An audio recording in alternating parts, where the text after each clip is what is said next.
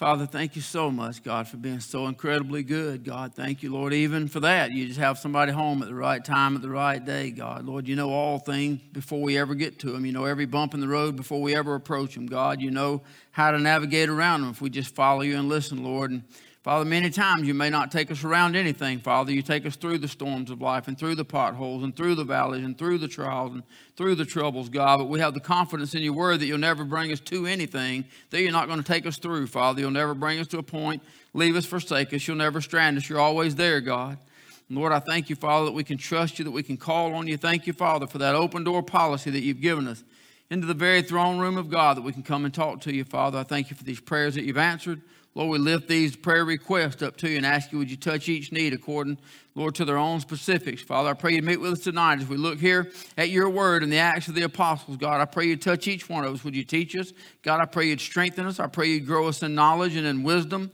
Lord, I pray, Father, you'd help us to walk out a better servant. God, I pray you'd grow us in our knowledge of your word. God, I pray you'd bless each and every person in this place tonight, Father. Lord, I pray most of all, may you be pleased with all that we do. In Jesus' name we pray. Amen. So Acts chapter 25, we left off last week. We had just got to the part about where Festus referred to the Sanhedrin, talking about their religion, and referred to it as superstition. And I kind of got sidetracked. So that's where we run out of time at last week. When we referred to superstition, we looked at in our own lives, if we're not very careful, the Sanhedrin, they were the Jewish elite. They were the religious elite, if you will. But they had gotten so far away from God. In their legalism, I almost want to stop and tell you a story about legalism this week, about a pastor, but I don't have time to give you the whole story. I need to tell you it's a pastor. Did y'all know we listen to devil music around here? Anyway, it's all free. I'll give you a pastor to pray for, because I grew up in that legalistic garbage. I grew up in that stuff that would talk about anybody that didn't do it my way. It's our way or the highway. It's garbage. It's God's way or it's wrong. It's all about Him. It's all about worshiping Him. It's all about serving Him. And so what we have here is the reality of the Jewish elite, the religious elite, the Sanhedrin, have gotten so far away from God because they're caught up in their legalism. They're caught up in my way. They're caught up in it has to be done this way. And Jesus told them several times. Jesus himself called them hypocrites, dressed up in all your clothes, trying to look good, making long prayer and pretenses to make everybody else think you're something special, but you're nothing but a bunch of dead men's bones. That's the way Jesus described them. And they've gotten so far away from God here in this text that a worldly person looking at them describes what they believe as superstitious. God help us to never get so far into legalism, so far off into religion, so far out in left field that the world looks at us and sees our God as just a superstitious creature. That's kind of where they are, and that's where we left off. And if you remember, Festus said, I suppose that they would bring me some good proof. He thought they had some real charges against Paul, and they'd bring some stuff in, and it turns out all they had was just a bunch of accusations, and he said those things are based on their religion. It was something about this man Jesus. They say he's dead. This guy Paul says he's not. Now the problem is for Festus is that Festus does not know Jesus, but he does not care. See, that's where a lot of people are in the world today. They don't know Jesus. Some of them don't even know much about Jesus, and that's the case with Festus. And he is talking to what is probably the greatest representative of Christ that has ever lived in the Apostle Paul. He's certainly among the greatest, if he's not the greatest. And he's face to face with the one that can tell him about salvation, can tell him about how to be saved, but he doesn't care.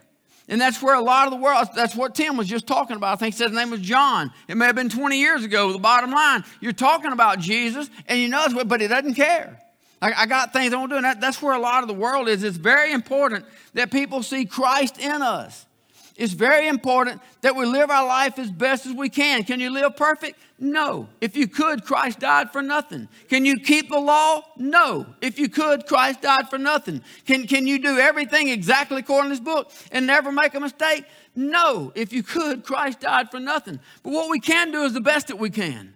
What we can do is love people without a cause and pray and ask God to give me a heart like your heart. Help me to love people the way you love people. Help me to pray for the sick the way you pray for the sick. Help me to hurt for the lost the way that you hurt for the lost. So much that you climbed up on a cross for them, that we can pray and ask God to help us be like Jesus Christ. But Festus, he don't care about none of this stuff. He says, because I doubted such manner of questions, I asked him whether he'd go to Jerusalem in verse number 20 and there be judged of these matters. So now, if you remember, we looked at it, he's like, okay, he already turned down the Sanhedrin about bringing Paul down to Jerusalem. He goes back up to Caesarea, but now he's at Caesarea. He's like, okay, maybe I should have just carried Paul down there. Maybe that's a good way for me to get rid of all this. And what he's trying to do is make himself look good. If you remember to pick up from last week, or if you weren't here, he's having a conversation with Agrippa, King Agrippa, Herod Agrippa, the fourth. It'd be junior here, but he's actually the fourth as we looked at. He's having this conversation. He's trying to make himself look good. He's trying to make it like he's trying to find justice in this matter and do the right thing with the situation that was handed him. He says, I even offered him this chance to be heard in Jerusalem, but when Paul had appealed to be reserved until the hearing of Augustus, I commanded him to be kept till I might send him to Caesar. Now, I'm not really sure. It wasn't important to me, so I didn't put a lot of study. If you want to know, I'll go back and study and see if I can find out why did he say Augustus and Caesar? Because that's Nero, that's the emperor of Rome, that's Caesar, that's all the same person. So I'm not really sure why in the translation they used the two different names in the same sentence, but I didn't really see it as important, so I didn't put a lot there. But that Agrippa said to Festus, I would also hear the man myself. And tomorrow, said he, thou shalt hear him. There is no doubt that Agrippa, growing up in the house of Herod Agrippa, the one that killed James with the sword and arrested Peter, there's no doubt he's heard a lot about Jesus. Festus may not have, but Agrippa has. He's been over the Jews. He's heard a lot about this man Paul too. And he knows that this man Paul is the one that is still teaching about this man Jesus. Now you remember I mentioned last week, we are only 25 years into the New Testament right here. We are only 25 years away from the cross. That means this is still a living testimony. This is not walk by faith and not by sight. This is still a living testimony. All of the apostles are still alive except for James, who Herod killed with the sword. All the apostles are still alive. The eyewitnesses of the life, the death, the burial, the resurrection, and even the ascension all have visual eyewitnesses that saw it. So this is still an eyewitness time of life. Remember I talked about it on Sunday. Eyewitness is very important. I talked about what we saw in Costa Rica, and I spent some time sharing something with you, but that's because I saw that. You can't change that in me. You don't have to believe me. It doesn't matter to me. It's not going to change anything. You can go gossip. You can go say, so it's not going to change what I saw. I cannot change what I saw. I know what I saw. I believe what I saw. I'll tell what I saw. I'll defend what I saw. That's what we have right here.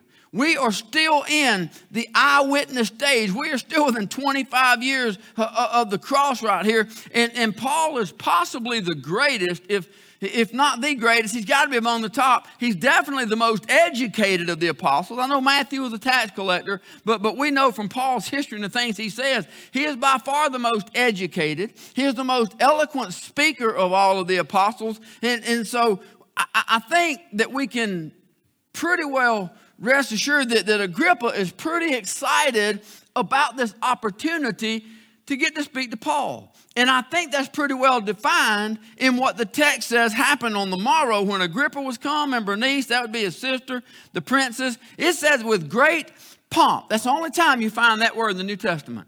There is a verb form of that in a couple other places, but it's the only time you find this word. They came with great pomp and was entered into the palace, into the place of hearing with the chief captains and principal men of the city. At Festus's commandment, Paul was brought forth. So this is a meeting of the who's who. I mean, everybody has come to this. You got Festus there. You got Agrippa and the princess, his sister, are there. It says that you got the chief captains. There would have been 5 of those in the city. You got all 5 of them. They would have been there with all their most polished attire on. You got the principal men of the city. That would be all of the government officials. So everybody's present at this thing in this all-out effort to impress everybody. I mean, you got to feel like here at this meeting in this day that purple is the color of the day. Y'all know purple is royalty, right? We've talked about it a lot. Thyatira, Lydia, seller of purple, and the reading it was from the jellyfish and the extract. Purple was royalty, period. It was a very expensive, extremely expensive to buy just an ounce of the dye. So if you had purple cloth, it established royalty. So you kind of feel like this was a purple kind of day right here. They showed up in their best attire. They would have had on all their gold jewelry. They would have had on polished brass and silver. All of these officers standing around would have been like Marines in their dress blues. I mean, they have on their best with their metal tags hanging up. I mean, they're sharp. They are dressed up. This is a display trying to impress people. Isn't it amazing? They did all of that for a hearing for the Apostle Paul. That's all this day is for. This isn't some big judicial day and everybody's coming. This day is for one reason. We're going to bring this lowly little Jew in and we're going to talk to him. And I say that I feel like Paul has to be a man of small stature because in 2 Corinthians it talks about that he is less than impressive in his body size. I'm pretty sure if you look at some things that are said, he's maybe small in stature or whatever. He's not very impressive to look at. And I guess they thought maybe if they got all dressed up and put on all this stuff, maybe he would be impressed or maybe he'd be intimidated, but they had a lot to learn. They had a lot to learn because he didn't come in the power of color of clothes or brass or silver or gold. He came in the power of the name of the Lord Jesus Christ, anointed and filled with the Holy Ghost of God. And the only people who got impressed around there that day was them. They came thinking they had something for him. Verse number 24, Festus said, King Agrippa and all the men are here present with us. You see this man about whom all the multitude of the Jews have dealt with me, both at Jerusalem and also here, crying that he ought not to live any longer. The fact is, Paul is innocent of any wrongdoings according to the Roman law, and Festus knows that. There may be some little religious squabble going on with the Jews, but there's not even any reasonable proof that he's done anything against Roman law. He clearly hasn't started any riots. He clearly isn't an insurrectionist. He's clearly not somebody causing problems, but one thing is obvious. He's done something that ticked them Sanhedrin guys off. That's the one thing Festus does. I don't know what he did, but he's done something that's got their feathers all ruffled, and it's got something to do with their religion, with their superstition, as Festus puts it. So obviously it's a religious matter. But Paul, it says, appealed to Caesar. He said, when I found that he had committed nothing worthy of death, that's the governor's own judgment. That's the same as Pilate about Jesus. I find no fault in this man. I find no guilt in this man. I find nothing in your charges against this man. I can't see where he's done anything wrong. He says, when I found that he had committed nothing worthy of death, that he himself appealed to Augustus, I have determined to send him. Festus says, what else can I do? What else can I do? I mean, he's a Roman citizen. He has his right. He's appealed to go to Caesar. So I've got to send him to Caesar. But here was my problem. I couldn't set him free because if I just set him free, the Jews were probably going to kill him anyway, and they were going to start a riot in the city.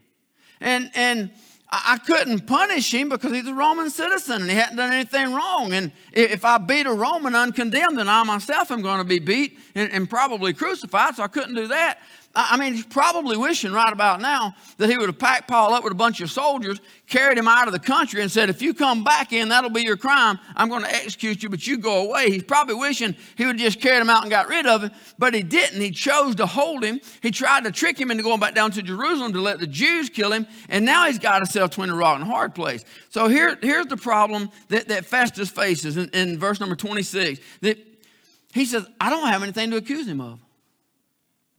Here's my real problem. He has appealed to Caesar. See, if I had found him guilty and I wanted to condemn him, he could have appealed to Caesar and he could have gone to Caesar for an appeal. And I would write out all of the charges against him and he would take his appeal to Rome. But I don't have anything to write. I don't have anything to accuse him of. I don't have anything that he's done wrong. Do you realize how incompetent that makes him look, to Festus look, to have to send him down to Caesar? So, hey, I'm going to send this guy that I inherited. He was there, and I really don't know what to tell you, but I'm sending him to you anyway. Caesar's not going to be a happy camper.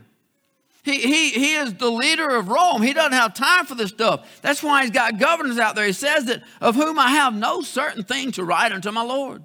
Wherefore I have brought him forth before you. See, here's where he comes to Agrippa. He's hoping Agrippa can help him because he knows the Jews. He knows the custom. He knows the traditions. He says, I have brought him specially before thee, O King Agrippa, that after examination had, I might have somewhat to write. He said, help me find something to write against this man when I send him to Caesar. For it seemeth to me unreasonable to send a prisoner and not withal to signify the crimes laid against him. The problem that Festus has got right here is very real.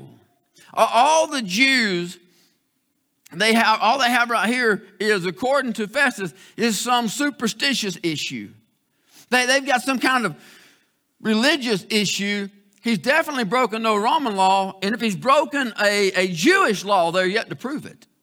There's just this conversation about Jesus. So if I send him to Caesar, I'm going to be in trouble. So he's asking Agrippa right here. See, Agrippa is a man who does know Jewish customs. He does know Jewish beliefs. He does know about Jesus. He does know about Paul. He does know some things about the resurrection. He does know about the Sanhedrin. He knows these things. He knows about their laws, and he knows about their religious beliefs. So he's been asked the question, what am I going to do?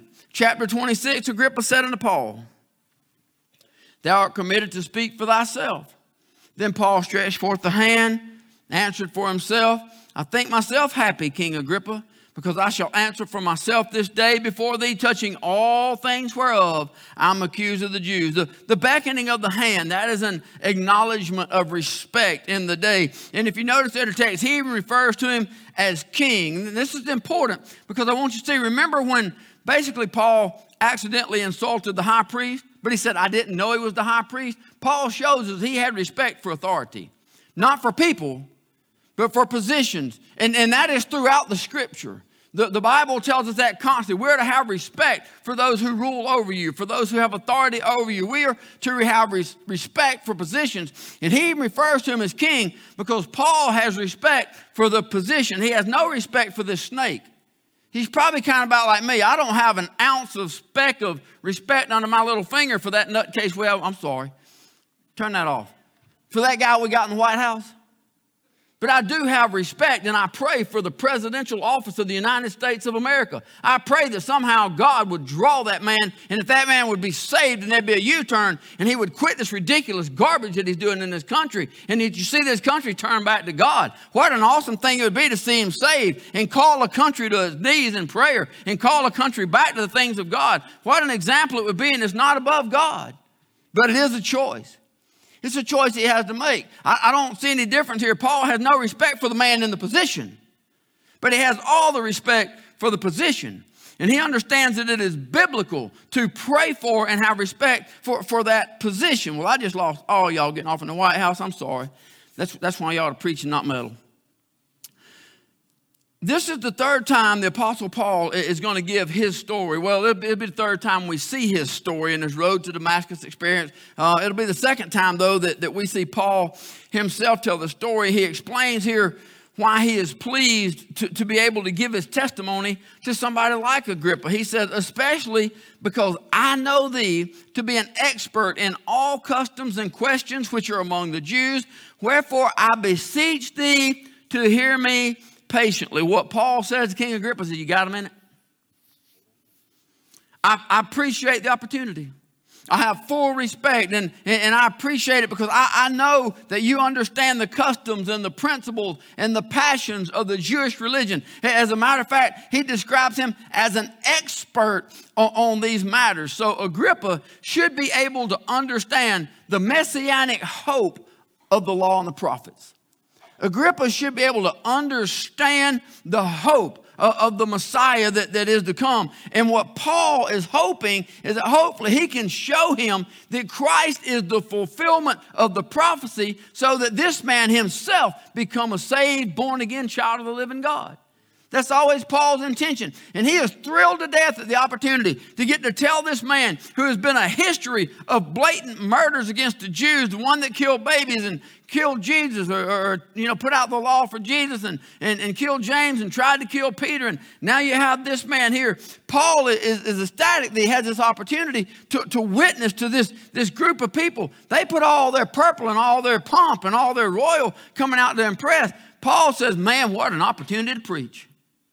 Look here, what God's done give me. I get to preach to all of these people. And right now, there's nothing they can do but listen. Because the king has already give the Apostle Paul the floor. And the governor's already give the king permission to do it. So all they can do is listen as Paul begins to share the testimony. He says, now if you want to hear the truth, if you really want to know what this is all about, if you really want to know what they got their back little drawers all wadded up about, and you want to know what the Sanhedrin's so bent out of shape about, if you really want to know where this started, and you want to know what this is all about, I'm going to need your patience.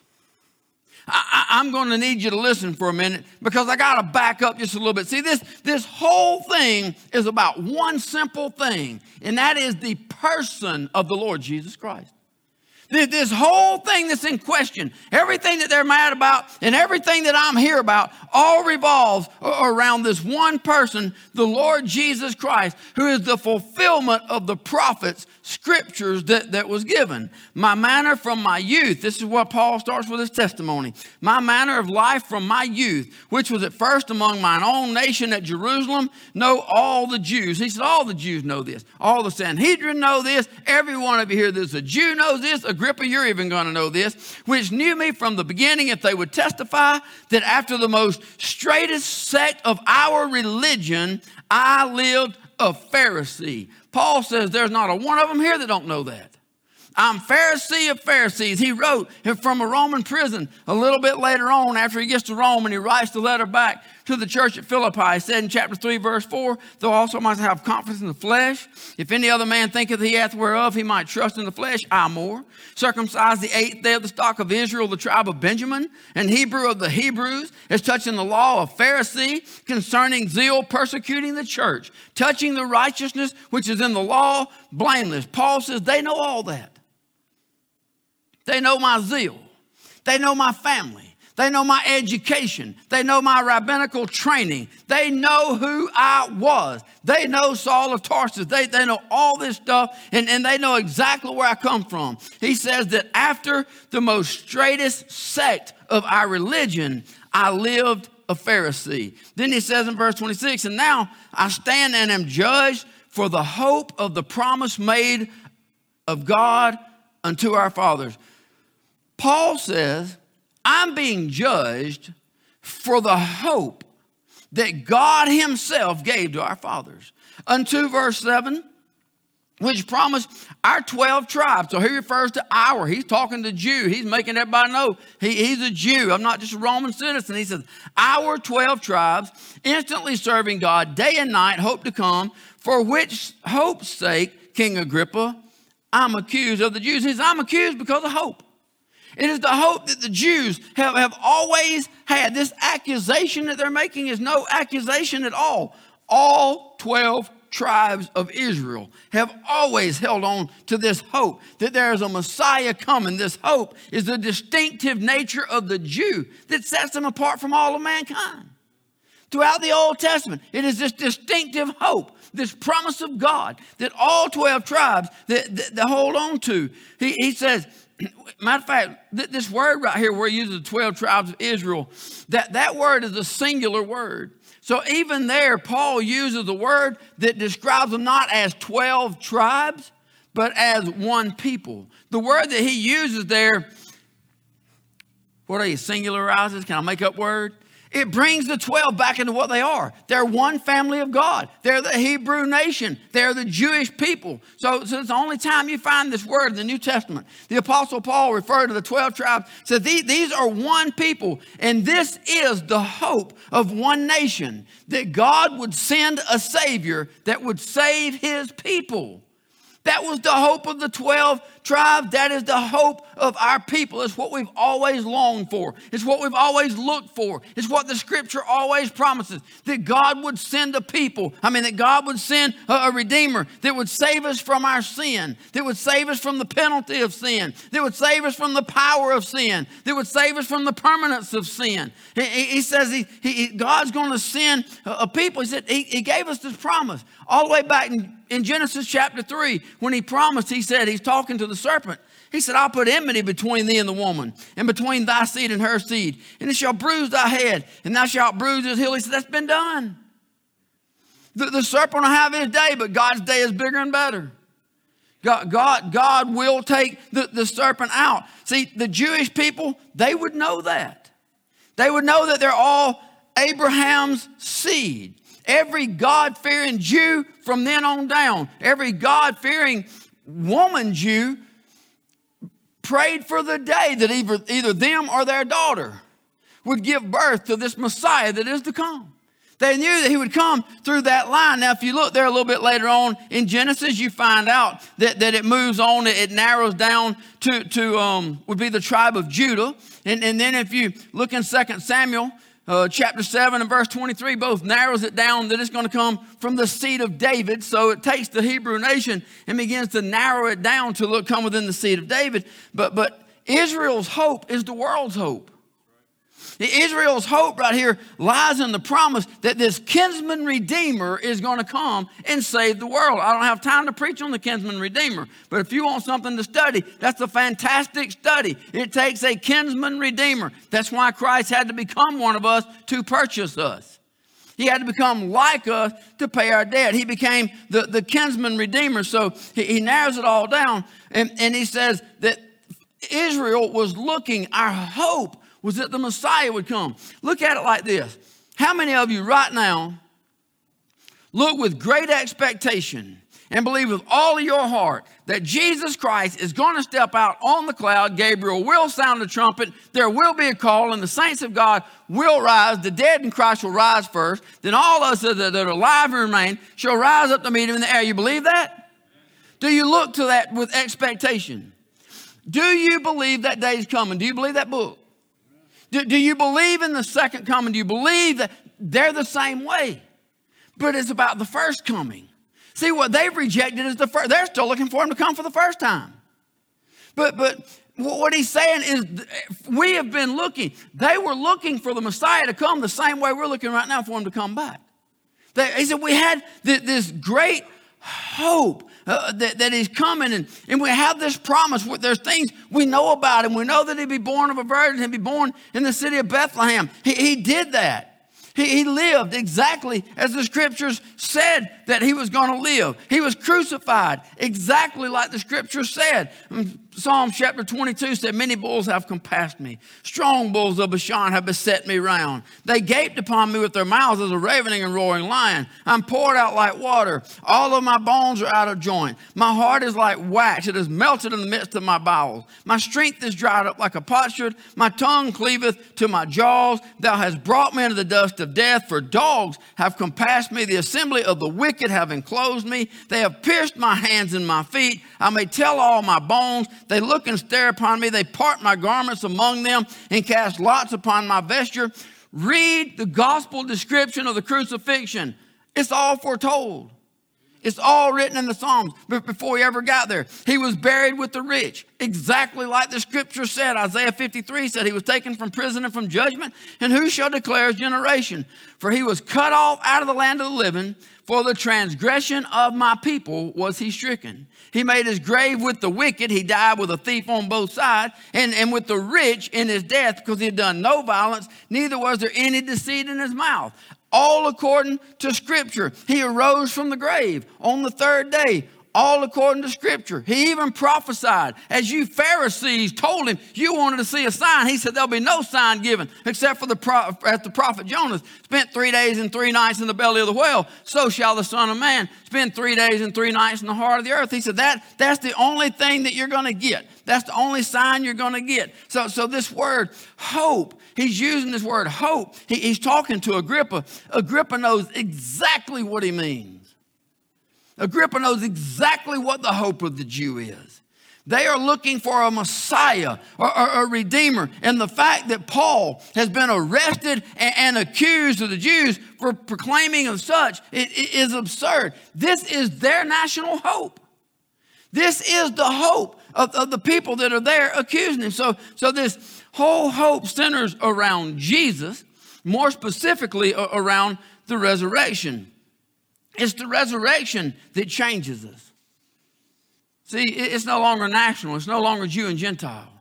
It is the resurrection that changes from national to spiritual, from mortal to immortal. It is the resurrection that changed you and I from temporary to eternal. We have eternal life through Jesus Christ. So even though you have the very wealthy Sadducees on the one side who say there is no resurrection, you have the majority who is the Pharisees. And the Pharisees fully believe in the resurrection. And Agrippa sitting there knows all this. This is who Paul's pleading his case to. He says, why should it be thought a thing incredible with you that God should raise the dead? I told you Sunday I watched that documentary on the case for Christ. I was brokenhearted by the people they interviewed. So many people that don't believe in God, don't believe in Christ. So many people said, I don't believe there's any way anybody can come back from the dead. So many people said, well, Jesus is probably a good man. So many people said, I believe in God, but not necessarily the God of the Bible. It was heartbreaking to sit and watch that documentary and to see so many people lost and on their way to hell. And they're saying, well, I don't believe anybody could come back from the dead. Well, then you can't believe in God. I mean, you got a God who can create billions and billions of stars, span them across the heaven, put them in place and tell us the number and call them all by name. You got a God who can create thousands of galaxies that we know of, and we can probably just see a fraction of it. You got a God that can create an atom, a cell, that is a microscopic organism, and there is a universe going on inside of that microscopic organism. You got a God that can take 60 trillion of those and put them together and create a human body that does all the different functions and breathe the breath of life into it and make his creations real. How hard can it be to believe he can bring you back? If he created you and gave you life in the first place, how hard can it be to believe that Jesus Christ, the same God that made us and put the breath of life in us to start with, can breathe the breath of life into us again or give us an eternal life hereafter? So that's what he's saying. He's pleading his case. He says, verily I thought with myself. This is Paul. I thought with myself that I ought to do many things contrary to the name of Jesus of Nazareth. I thought with myself. See, that is a testimony of every unsaved religious person.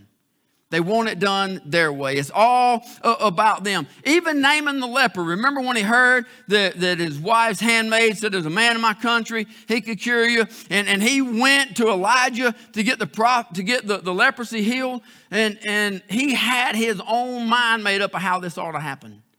Y'all remember? He sent him word, go dip in the Jordan River 7 times. He's ticked off. I got better rivers in my own homeland. I got better rivers where I come from. Why would I go get in that old muddy Jordan River? He had his own idea. See, that's the way we go to God a lot of times. We go to God, we need something done. We need leprosy healed, but we got our own idea of how to do it. We need some financial blessings. We got our own idea of how to do it. God, we need to get out of this mess. We got our own idea of how to do it. No, when we go to God, we need to go say, God, here I am. I need your plan, your will, your way. Paul said, I thought with myself, I ought to do things contrary to this Jesus Christ. See, that's what's wrong with religion. I want to try to get, I'm going to be about 3 or 4 minutes late. Y'all good with that? I want to at least get to this one verse right over here. Paul says, here's my problem. I thought within myself. See, I fully believed that what I was doing was helping God. I truly believe that trying to get rid of these Christians, trying to get rid of these ones who proclaim the name of Jesus Christ, trying to stamp out the name of Jesus Christ, I truly thought that everything I was doing was trying to help God. Matter of fact, when you see that right there, he says Jesus Christ of Nazareth. It's the last of 7 times that you see that name used in the Acts of the Apostles. We saw it in chapter 2 when Peter used it for the first time. This is the 7th and final time that we see this name, Jesus of Nazareth. He says, but when I was Saul of Tarsus, I had the zeal to stamp out this name, and there's not a Jew here that can deny that. The Sanhedrin knew that. The Jews, everybody there knew it. To the Romans, they're sitting back. The ones from Caesarea, they're like, man, this is a bad dude.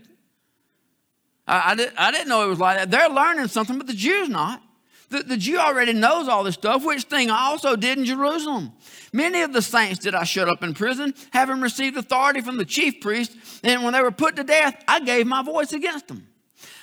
I punished them off in every synagogue and compelled them to blaspheme. I tried to make them curse their God. I tried to make them deny the Lord Jesus Christ. I compelled them to blaspheme, being exceedingly mad against them. Paul says, I hated them guys. I persecuted them, even unto strange cities. He says, I went looking for them. I did everything I could. I had letters from the chief priest. You guys know that. You're the one who gave me the letter. He told the Sanhedrin, you know exactly who I am. I'm the guy you sent to do your dirty work. You're the one that wanted to kill the Christians, but you don't have blood on your hands. I'm the guy you sent because I didn't mind getting blood on my hands. I'm the one that went from city to city looking for them. I'm the one that tried to find them. I'm the one that was trying to get rid of the name of Jesus Christ. I'm the one that's trying to stamp it out. I'm the one that grew up in your religion. I'm the one that you shaped, molded, and trained and taught me to be that way. And that's how I was. That's exactly how I was. But then one day I was on my way to Damascus, minding my own business. I was going to do exactly what you guys sent me to. Sanhedrin, stay, look up here and pay attention. Don't be looking down at the floor. I was going to do exactly what you guys, Agrippa, they sent me.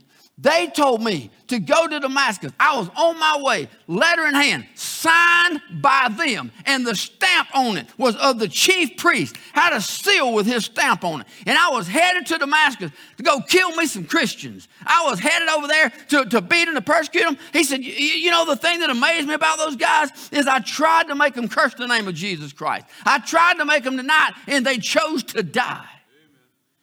Rather than deny this name Jesus, they chose to die, maybe hate him even more. Because there was something about this name Jesus that they would not deny. And I was on my way to Damascus to get rid of some more of them and try to stamp out this name Jesus when all of a sudden the bearer of the name shone in front of me. The bearer of the name, Jesus Christ, Emmanuel, God with us, showed up like a bright light from heaven. And all the men that was with me saw the light. All the men that were with me heard the noise. But Jesus was talking to me. Now that's a terrible place to have to leave off. But it's a great place to have to leave off. I wanted to get to there because this is where Paul's testimony turns. This is where he's been talking about my past. How many of you got a past? How many of you are glad, but one day I was on my way to Damascus.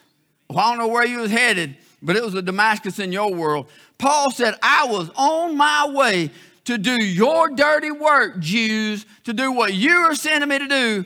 And then you got those 2 words, but God had another plan. But God had a way of salvation. But God had a son. His name was Jesus Christ. And he is the fulfillment of all of the Old Testament prophet. He is the fulfillment of everything you guys have been looking for. He is who you sought. He is the Messiah. And Paul is telling me now he is my Lord. He is my Savior. And he's going to go on here for a little bit. And it's going to work out how it works out. But Lord willing, we'll pick up right there next time. I hate having a clock. I like Sunday morning. Y'all can leave when you have to, but I don't have to leave till I'm done. Father, thank you so much, God, for being so good.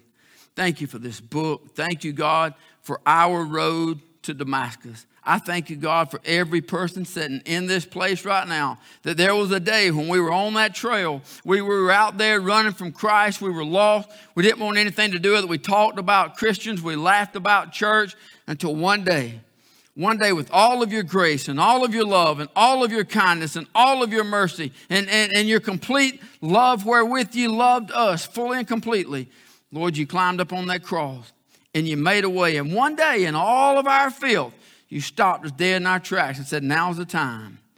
will you take it? Thank you, Lord, that we sit here together, brothers and sisters in Christ, redeemed of the Lamb of God. Thank you, Father, for loving us in spite of us. I pray you'd help us as we go out to serve you and to be pleasing to you in everything we do. We love you, God.